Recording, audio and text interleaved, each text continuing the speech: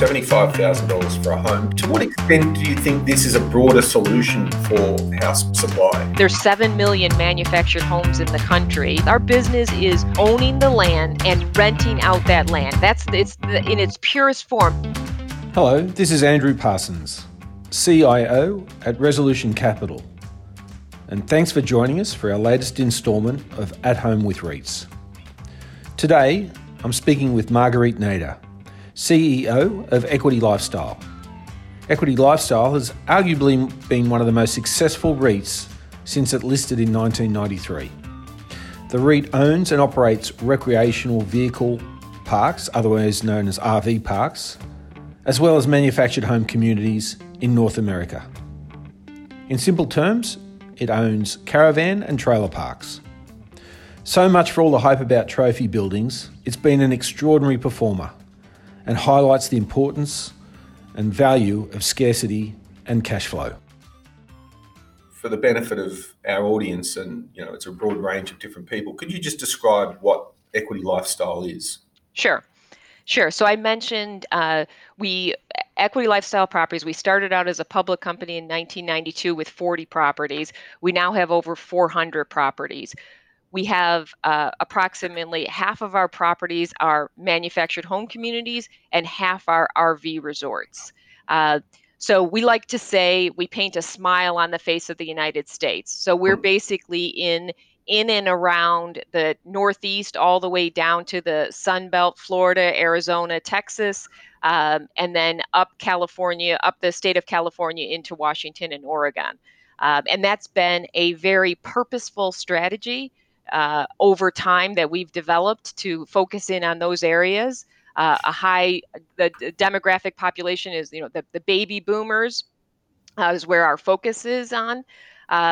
We own the land, and people put their homes or their RV, their park models, their resort cottages, their tiny homes. We love the tiny homes. Yeah, that's fantastic. We offer, so the residents put their homes, put their RVs on our site, and then then they pay us rent. There are these communities are filled with amenities. We have pickleball courts. Everybody loves our pickleball courts, and we continue to build those more and more each year. Tennis courts, softball courts, Olympic-sized pools, golf courses. The residents are really coming to our properties to escape the northern winters for the most part. The ones that are in the south, they're coming to escape, and our properties in the north, our RV resorts, it's really a weekend escape. They're just trying to get away for the week, get away for a weekend, and have the opportunity to be with family. It's a lot about being with family and a lot about community at the level of the manufactured home communities. So, in this country, we're not quite as familiar with the manufactured home concept. It's probably in its infancy relative to the US. So, could you just provide a bit more color, because it's such a interesting concept that basically, for want of a better term, you own the land, and as you said, the occupant literally places their own home building on your site. Now, these are genuine homes. So people have a sort of a perception they'd be sort of pretty basic, but I've obviously toured a few of them, and they're actually quite presentable, decent, functional, homes. The quality has been quite interesting to me in terms of the perception and the reality. Right. The quality of the homes has improved dramatically over the last 25 years. And all of the amenities of a home that you would want can be included, and they can be customized to your liking. So, you can pick your pattern in terms of how many bedrooms, how many bathrooms you want, what you want your kitchen layout to be, what are the kitchen amenities you want included. So it's the exact same thing as what you would think about from any single family home development. And it's just that the price point and the ability to deliver it is lower, and therefore it's more accessible to a larger base of people. So the homes are manufactured off-site, and quite often by a company associated with Berkshire Hathaway, correct? That is one. So there are Yeah. many companies. So Mm, the homes are built off-site, mm, and we engage with those manufacturers. And what we will do is we will buy homes. We'll put in order in for homes, and we generally get put to the front of the line for orders because obviously our orders are pretty substantial. And we'll order the homes. The homes will be delivered to our properties. mm, We will put the home on the site. The home will then be held for sale, and we will sell that home. And then the resident will come in. The resident will live in that home. They'll give us ground rent to live in that home, and they will customize the home, customize the landscaping around, do everything you would do to make it make it feel like a home that they want to be in. And so we see that, and you see the pride of ownership throughout. mm. And roughly, how much do they pay for a standard home, if you will? So the price point in our communities is about between 75,000. It can range from 75 and can go really frankly up to $150,000. So it's a wide range Mm. for a new home. And then the average rent that they would pay per month to you is for the land? Right. The average rent is about $650. Now that is, of course, varies by Yeah, location. sure. I mean, what's fascinating there is the affordability issue. $75,000 for a home. I'm surprised that it hasn't had more attention. You know, we've spoken with US home builders, and they talk about the difficulty and the pressures on having houses built. To Right. what extent do you think this is a broader solution for house supply? You know, I've been thinking about it, and I've been thinking about it for a long time in our business. I mean, manufactured housing is really, there's 7 million manufactured homes in the country Mm, that housing over 18 million people, in the United States. mm, So it makes up about 6% of the housing, and it's a really a bigger number when you think about going outside of the metro areas. It's more like 14% of the housing. Uh, it's it's very efficient on a square foot basis. Um, and it's a product that really could help address some of the needs in the United States with housing. mm. But what happens, Andrew, is that it ends up being it's not a US issue. It ends up being a very localized issue. You need to get the zoning from the six people that are sitting in front of you at a city council meeting. Mm. So it makes it more difficult. So you're fighting battles at every level as opposed to a writ large kind of blanket proclamation. So I believe we're not there yet, but we could be in a place where at some point there's a better appreciation for what manufactured housing has to offer. And so, what is the pushback from the planning, zoning, entitlement issue? So there's a little bit of historically it's been NIMBY, the not in my backyard kind of phenomena. We've seen less of that lately, so that's a good thing. And as the quality of the homes have gone up, that's been helpful. Uh, but in locations where we want to be, I mean, it's been sometimes difficult to make that case and for us to appeal to the city council because they think they want a hotel back in the day. Maybe they don't think that anymore. Mm. But so they think of other things that may make sense for that location. Okay. So again, the fascinating thing that you don't own the building. So why don't you offer the package? So so it's literally just a rent. In fact, I think you do. There is a small portion of your occupants that are renting both the land and the building. Mhm. But why has the model developed down the path that it has? So prior to 2008, when the real estate market was having significant issues, um, we really didn't rent any homes. It was like 2% of our overall population was in the rental pool. But when we got 2008, we ended up having a lot of homes on our sites already, kind of going through the process I outlined earlier. We bought them from the manufacturer, and we were in a place where no one was buying. And we said, well, we could do nothing and just let these homes sit there, or we could make a change and say, let's look at this rental program. Let's do it, and let's do it in a smart way, so that we look to renters who are looking to convert, not just perpetual renters. And if there was a way to kind of work through that, and the ability to convert. So at one point, I believe in probably 2012 or 13, we had reached a high level of renters, so that we were at, I think, about 8 or 9% of our occupancy was rentals. We've now taken that down to the 5% range, because we saw the ability to sell. And in an environment where, I don't like to be in charge of bathrooms and kitchens. That's not our business. Our business is owning the land and renting out that land. In its purest form. That's what we want to do. When we start adding to it, certainly we know how to operationally, we can rent the home, but then we have all of the responsibilities attendant to that, and the depreciation associated with that, and the upkeep and the maintenance. And for us, if you waited an extra month, you could sell it.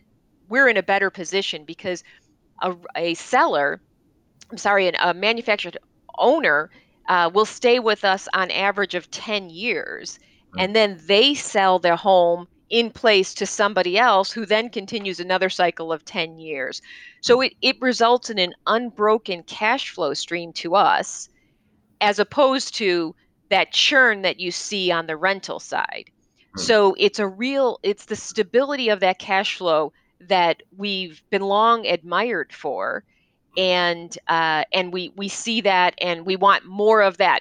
But in the instances where we see some weaknesses in markets, we know that we can rely, and we can kind of go to this plan B. We can go to this rental model in certain areas where it may make sense. But as a whole, I would rather be in a position where I'm selling the homes and getting the site rent. I mean, does this make you cynical when you go home? I presume you own your own home. Make you cynical about owning your own home and all the costs associated with home ownership? Well, I think there are certainly, when you look at having to redo bathrooms and redo kitchens, it certainly gets to be expensive, and it's really about that, generating those new leads. It takes some energy to generate that new lead traffic, and if instead we can have an owner who, when our owners are at the property, they're very focused on keeping our property up very nicely, keeping their home up. It's a great partnership that we have, and we like to continue that. So give us an idea then of the average age of the occupant of your manufactured home communities. Sure. So our manufactured home occupants are about 59 years old, and inside of our RV communities are a little bit younger, about 55 years old. And they do stay with us. We stay with us for an average of about 10 years, and we really cater to that baby boomer. And the baby boomer, is coming in at 10,000 a day for the next, I think maybe it's now 11 years. I kept saying 12, so it's 11 years, I think now, of we're continuing to get this churn of these new baby boomers coming into the marketplace, who are, interested in the lifestyle that we have to offer. And the thing, Andrew, I think that is really important, and for those who aren't familiar with our asset classes, is what we offer is community. I mean, our name used to be Manufactured Home Communities, as I said before, MHC. And people would say, "Oh, so you manufacture the homes?" And we would say, "Well, why would you think that?"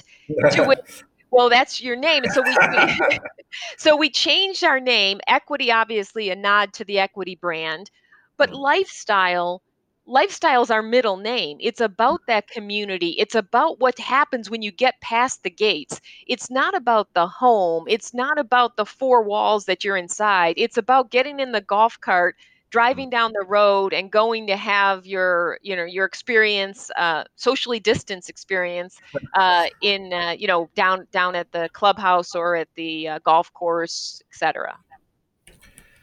So then, the picture, the painting you sell, obviously, there's heart to it, but unfortunately, the industry has come under a little bit of scrutiny in the last couple of years because of, it seems, as the arrival of particularly the private equity operators. Do you think that's been a real issue, or is it sort of fear mongering? Are they changing the way that these parks and they're being operated or sold or promoted? Well, I believe that I can kind of speak to what we do. I mean, we conduct market surveys to determine what is the appropriate rent to charge based on what's happening in the market. We don't look at what's said on a spreadsheet or what we thought was going to happen from an acquisition model to determine what should happen in a environment for a rent increase. So a lot of what's happened is that focus on the rent increase, and what we do is sit down and most of the players in the in the business do this. We sit down with our homeowners, and we have the ability to sit down and talk with the homeowners representatives. So we'll sit and talk to 6 or 7 people, and we'll walk through and say, this is what we're thinking about doing for a rent increase. What do you think? And they respond. They give us their feedback, and some of their feedback may be that seems like it's okay, but geez, did you think about doing the X, Y, and Z from a capital standpoint? So it's really a negotiation. It's a discussion. These are people that are sitting down that care about our communities, and we get to a level where it makes sense, and we're able to kind of move forward and issue the rent increase, and we provide what we're going to do from a capital standpoint. So I think that's incredibly important. That relationship is incredibly important, and it's a little bit foreign to other forms of real estate. You don't really see those relationships on the multifamily side because there's so much turnover. Sure. You don't see that in the office, et cetera. So it's really a relationship. You might be sitting in front of someone for 10 years. Every year you're in front of someone talking about a rate increase. So I think that that relationship is important to us, and I think that there needs to be an appreciation of that relationship. But I mean, unfortunately, the cynics would say that, as I say, the private equity guys who are perhaps a little differently motivated, they're exploiting the fact that people have put $75,000, $100,000 of their capital onto the land, and they really don't have much choice. I mean, how do you balance that dynamic out then? In terms of, it's not easy to just literally lift the house and go somewhere else, is it? Well, certainly you can move a home. That's absolutely certainly it costs money to do that. So it's not an easy decision to make. But what we've generally seen, and you take Florida, California, there are governors on rent as to what rent can increase. There's something called a prospectus in Florida, and that goes with the land and goes with the site. So that site has a prospectus, and forever, as long as that site is a site, that prospectus governs it. So it indicates how the rent can be increased. It's a great governor that was put in place years and years ago because of just what you're saying, which is you don't want to be in a position where someone puts down a substantial amount of money on your real estate, and you don't have and you have, quote, the upper hand. So we don't see that, and we certainly pay attention to those, to the governors and to the governors that we have on rate increases, and we have in California we have rent control that certainly governs that. So I don't want to jump around too much, but just go back. So the person comes in and they pay, let's call it $100,000 to have their own home, and then paying rent. So what's the dynamic though in terms of what's the option for them? Is this an affordable lifestyle decision, frees up capital, or is it what's the driver, if you will, of the model in terms of it playing out this way, that rather than people just going and buying land and house together? Right. So I kind of look at it like this. If you want to come down, from Chicago or New York, which is mostly where people from Florida kind of visit, the East and West Coast. If you're interested and you just want to go to Florida because you like the sun and you want to be, you want to get out of the harsh winters and you want to be a little bit by yourself, then I would say that maybe our communities aren't really for you. You could buy a piece of land and you can put a home on it and live there and you'll be fine kind of with that. But what our customers are looking for, they're looking for that community. They're looking for, it's a little bit of birds of a feather flock together. So the people from Chicago come down and they go to the west coast of Florida. The people from New York come down and you see them really populating the East Coast. Right. And so what they want to do is they want to live amongst other people that are either retired, semi-retired, have time on their hands, have time to play a little bit.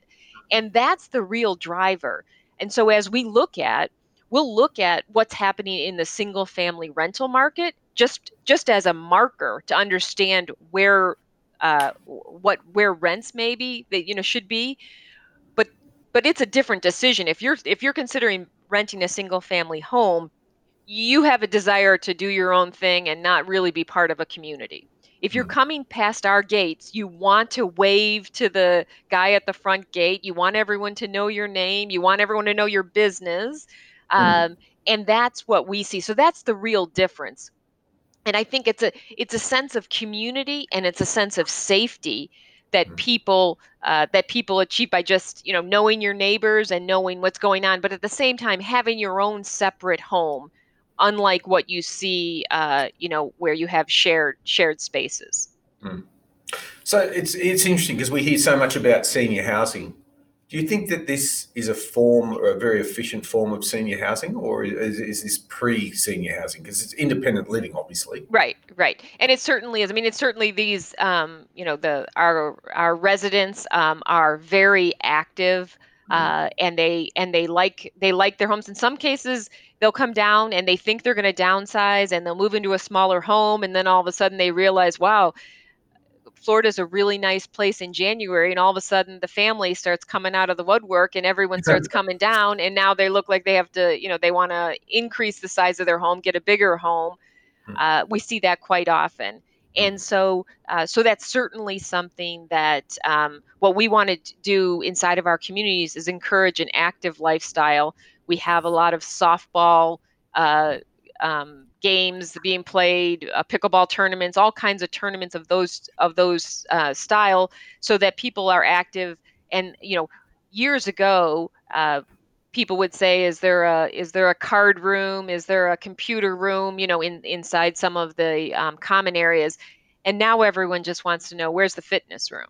Right. And where are the fitness classes? And the great thing, another great thing about our properties is that we have an incredible amount of people at the resident level who are interested in starting their own clubs. They want to start the exercise club. They want to start swimming lessons or swim aerobics, that type of thing, and that happens all the time. So it's kind of like an opportunity for you to do something, fill every hour of your day if you wanted to, or if in many instances you might have a couple that one wants to fill every hour of the day, the other doesn't want to fill any hour of the day.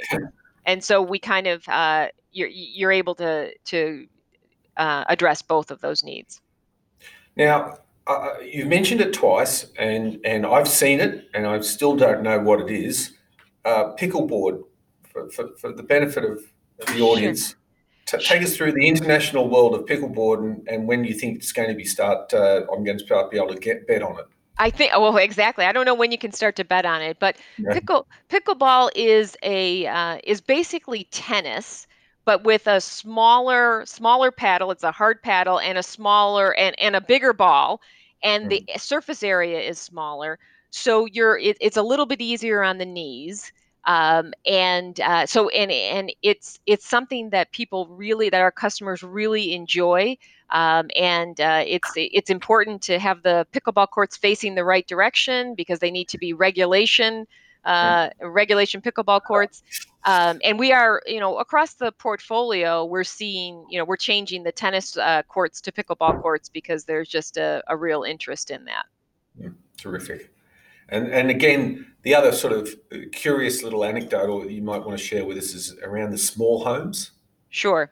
So it was probably 4 or 5 years ago, a group in our organization in the corporate office came to us and said, we'd like to try out some of these tiny homes that everyone's talking about. And a tiny home. And then we said, well, our homes are already, they're smaller, they're on the smaller side. And they said, well, these homes are 400 square feet.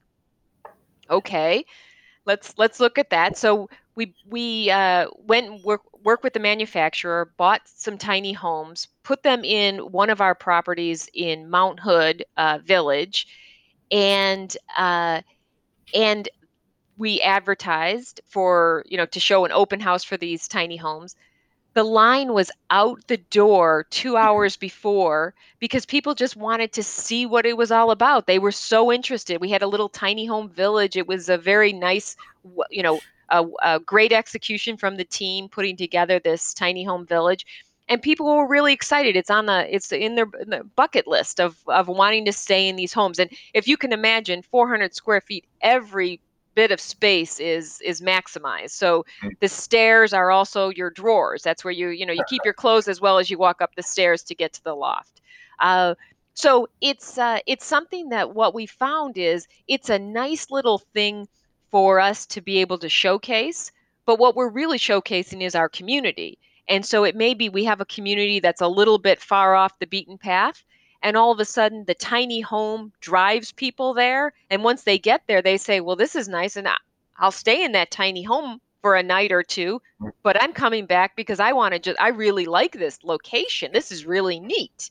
And so we've seen that a lot. And we've seen that in locations that we're having a little bit of difficulty driving customers. And we've done that, and it's been successful. Well, thanks for, I think, sort of bringing to life some of the benefits or attractive features of the properties, but most importantly, from an investment perspective, it's been an exceptional platform. I was looking at the numbers the other day, and you might want to just sort of highlight the longer term metrics of returns. Sure. So, we have a really a great chart that we talk about all the time in all of our investor presentations, which is our NOI growth, our outperformance over time. And this chart goes back to 1998 and could go back beyond that. That just shows our NOI growth at 4.1% over that time. And if you look at the chart, you'll see that we've never gone negative. And I can continue to say that now, even in the middle of a pandemic. I don't know that I could have told you what happened in a pandemic, but now I can, and it continues to be positive. So we have positive NOI growth, and then you see our normalized FFO per share growth has been 9% per year over the last 12 years and beyond. So certainly an impressive run of an increase from our FFO, and we like to translate. We look at NOI, certainly that's important, but then translating that into FFO is incredibly important for us, and making sure that shareholder value is there. And then we also have shown some very strong dividend growth over time. And that's been very nice to see. I think over the last 5 years, we had a 17% increase in our dividend compounded annual growth rate. So that's been very good to be able to talk about, and I think appreciated by investors. Absolutely. And so it has been a truly exceptional record. I mean, outpacing the S&P over various timeframes and certainly the REITs. But do you think there was a sort of a turning point or a light going on moment for the stock, or has it been a sort of a gradual appreciation over time? Well, I think that certainly when there were more players that started to get into the marketplace, so it was 2013, 2014, there was we saw more people showing up at the auction tents. We were talking to an owner and he would say, "I just talked to Johnny," and we said, "What, why are you talking to Johnny? That's not what we like. We like just with the few people that we know." So we saw more people coming to the auction tent, and that had what you saw there was just a compression in cap rates. You saw the owners saying, "Well, I've got a lot of suitors out here. That must mean that this is pretty incredible real estate and pretty incredible platform." So you saw that at that time, you saw that the cap rates were driven down, and you saw that inside of deals that were trading at the time, and that's just continued. Those cap rates have continued to compress over time as people continue to see the results of our results of our business, both on the MH side and the RV side. And on the capital management, I mean, you've got, I think, one of the longest debt durations in the industry. Mm-hmm. What's your attitude towards debt? I mean, what's the right amount of debt for you guys, if you will? Yeah. Yeah, so we've spent a lot of time, and Paul's done a great job of managing our debt maturities. And we do have the longest term, and we also have I think the average term maturity is 13 years, and the weighted average rate is 4%. And that what we've focused on over the last few years is really fully amortizing debt. So you look at our debt schedule, you see that that 10, 15 years out, you don't see these big spikes in repayment. So we're really not subject to refinance risk, which we find really attractive. And and for us to be able to participate in that strategy has been very helpful, and rewarding. And I think we'll just continue to do that. There aren't that many maturities coming up in the next couple of years, but you'll see us do that and go for the longer term.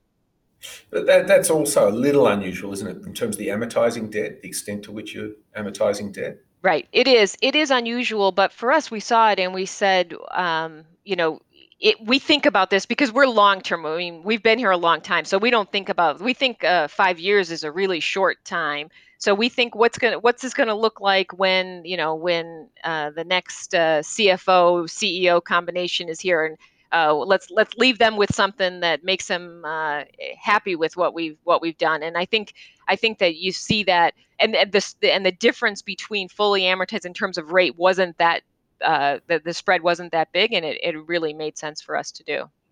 The other thing I want to talk about, and really crucially, I think at the moment, given what's going on in California with fires, but is around sustainability and climate change, because you got, I mean, it's bushfires now, but let's not forget it's also your properties are subject to hurricanes and rising sea levels. Right. So for you're a business that really is facing up to the real prospect of climate change and what it means, and stranded assets and insurance, et cetera, et cetera. So I think I mentioned that we just did our first sustainability report this past year. We called it Our Nature because it's always been in our nature to act responsibly, and that's what we wanted to do, and we wanted to document, and we really were documenting what we were already doing.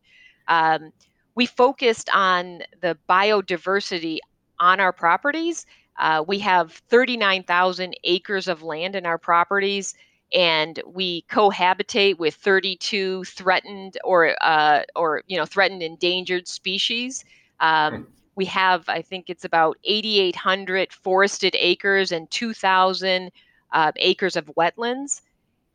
within our manufactured home communities, we have about 700 acres of tree canopy, and that helps to really increase the energy efficiency.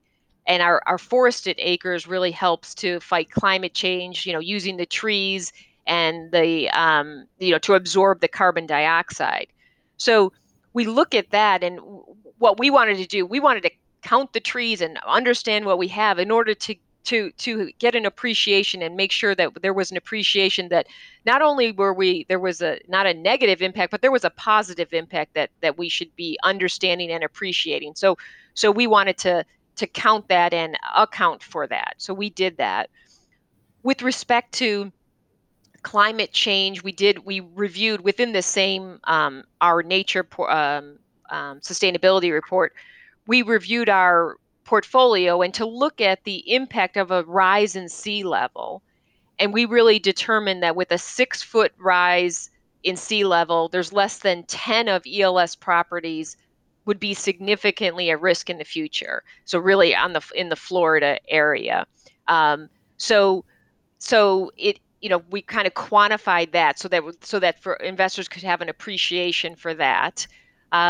As we've seen hurricanes come through over the last few years. There's been an increase in hurricanes, and while you could never say, there's not too much positive things to say about a hurricane, except that the hurricane that occurred in 2018 or 2018. It came through, and there was a lot of concern about whether or not it was going to go east, west, up the center, where was going to happen. And it ended up just kind of going across all of Florida. And when it did that, it was category 4, category 3, et cetera. The engineers were saying, look, we built these homes. We changed the standards of the homes changed over the last 20 years. We're ready for this. And not only just on the manufactured housing side, but all of the infrastructure throughout in the towns, everywhere. Everyone had spent an incredible amount of time and energy building so that the wind, building in accordance with wind standards. So the hurricane came through. There was a lot of debris thrown around. There was trees down, but there was just negligible amount of damage to the manufactured homes themselves. The homes stayed in place. It was even difficult for people, the media, the news shots would like to stand in front of something that is destroyed.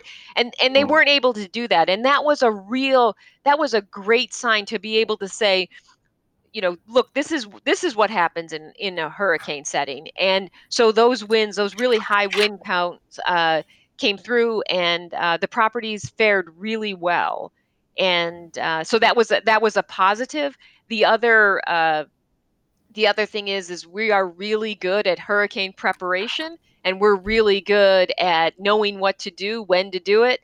The hurricanes, you do get an advance notice. They don't generally come out of nowhere. So that's another thing. So once we see it coming through, we're in hurricane season right now. We see it coming through. We get it. We step up our hurricane preparedness plan. Everybody knows what they're supposed to do. Everybody has a role, and so it's as good as it can be in a difficult environment like a hurricane. And I have to ask, but the rising sea level issue and the fact that you said 10 properties at risk of rising sea levels, that wasn't behind your decision to move in, start buying marinas. So those properties can't be converted to marinas in the future, I presume. Right, that could be. No, I know. And so we obviously we own marinas in Florida, and we own marinas in other areas that were associated with our manufactured home communities already before we bought that portfolio. Right. All right. And then finally, yes, just explain to people, the equity brand. I mean, there's Equity Lifestyle, there's Equity Commonwealth, Equity Residential, and you mentioned earlier Equity Office, which was an office vehicle that was delisted. It was taken private by, I think it was Blackstone back in 2006, 7. Correct. So what is the Equity brand all about? So So Sam Zell is obvious. He's our chairman, and Equity MHC Equity Lifestyle was the first company that he took public within the REIT space, and then followed by the multifamily EQR, EOP, et cetera. And what you see inside of our organization within all the equity companies is in an incredible long tenure of employees. You have a lot of people that have been here a long time. And so there's a tremendous amount of trust at the level of the senior management teams, the executive teams.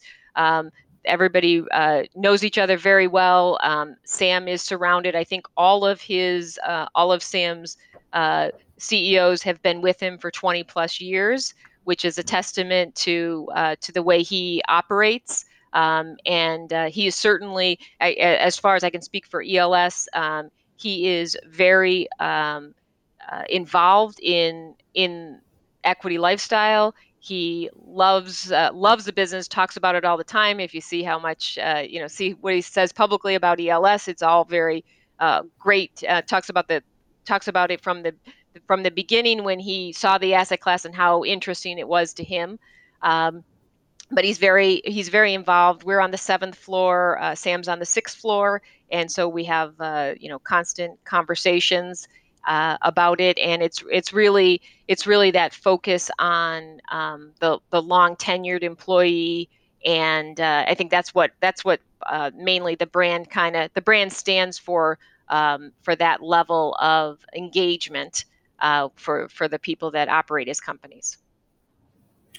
And I guess, Margaret, the business is pretty self-funding. You haven't had to raise money for quite some time, etc. Why do you need to be listed? What's the benefit of being listed for Equity Lifestyle? Yeah, I mean, I think it's certainly, we did a transaction, the hometown transaction in 2011. It was, let's see, February of 2011.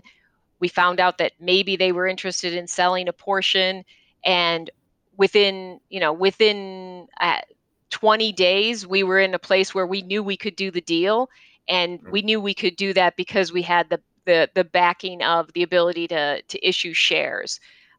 So that flexibility, and that's happened before. So that flexibility to be able to participate in any acquisition environment that's potentially out there is really attractive to us. And we think that, certainly we have strong governance and strong leadership at the board level that helps out as well. All right, and look, just in closing, then, what's your biggest challenge the next sort of, let's say, 5 to 10 years is in terms of for the business? Do you think? I think that it continues to be, it's a challenge for us to continue to figure out what is our customer looking for, because it's changing. Like I said, I mentioned fitness centers. I think that will continue to stay the same, but I think it's important for us to stay in touch with that, and how if there's changes as a result of COVID and how people want to interact with each other. So I think it's really a focus on that customer and how they want to act, and what do they want their experience to be, and staying focused on that is important for us, and continuing to operate and have our properties as in the best shape and that we've continued to do. I think that's the most important thing. I mean, it's pleasing that we haven't been so fixated on COVID, but I guess we probably should just touch briefly on, again, we're sort of still in the midst of it, trying to make sense of it, but what sense are you making of the COVID situation? We've seen a change in customer behavior. Our customers have appreciated the response that we've had to the pandemic, and by and large, they followed our new protocols without question, which has been very helpful, because there's things that we never would have thought that we're going to close our close our offices and have them be a appointment only. That was something that you would have never, thought that we would do. And now people appreciate it. It's appointment only. Okay, I'll call and I'll get an appointment. So that's been good. And working with operations and marketing to kind of come up with unique events.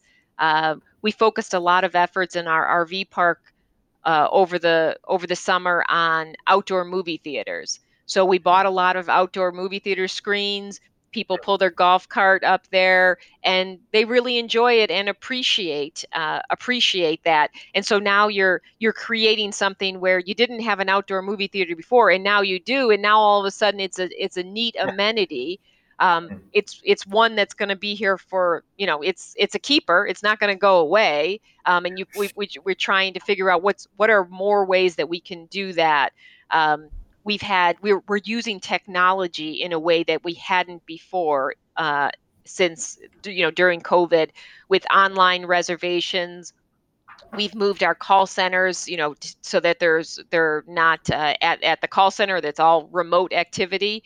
And we're using Zoom and FaceTime for virtual home showings, and we've really increased our electronic payments so that people are no longer coming into the office to hand the check.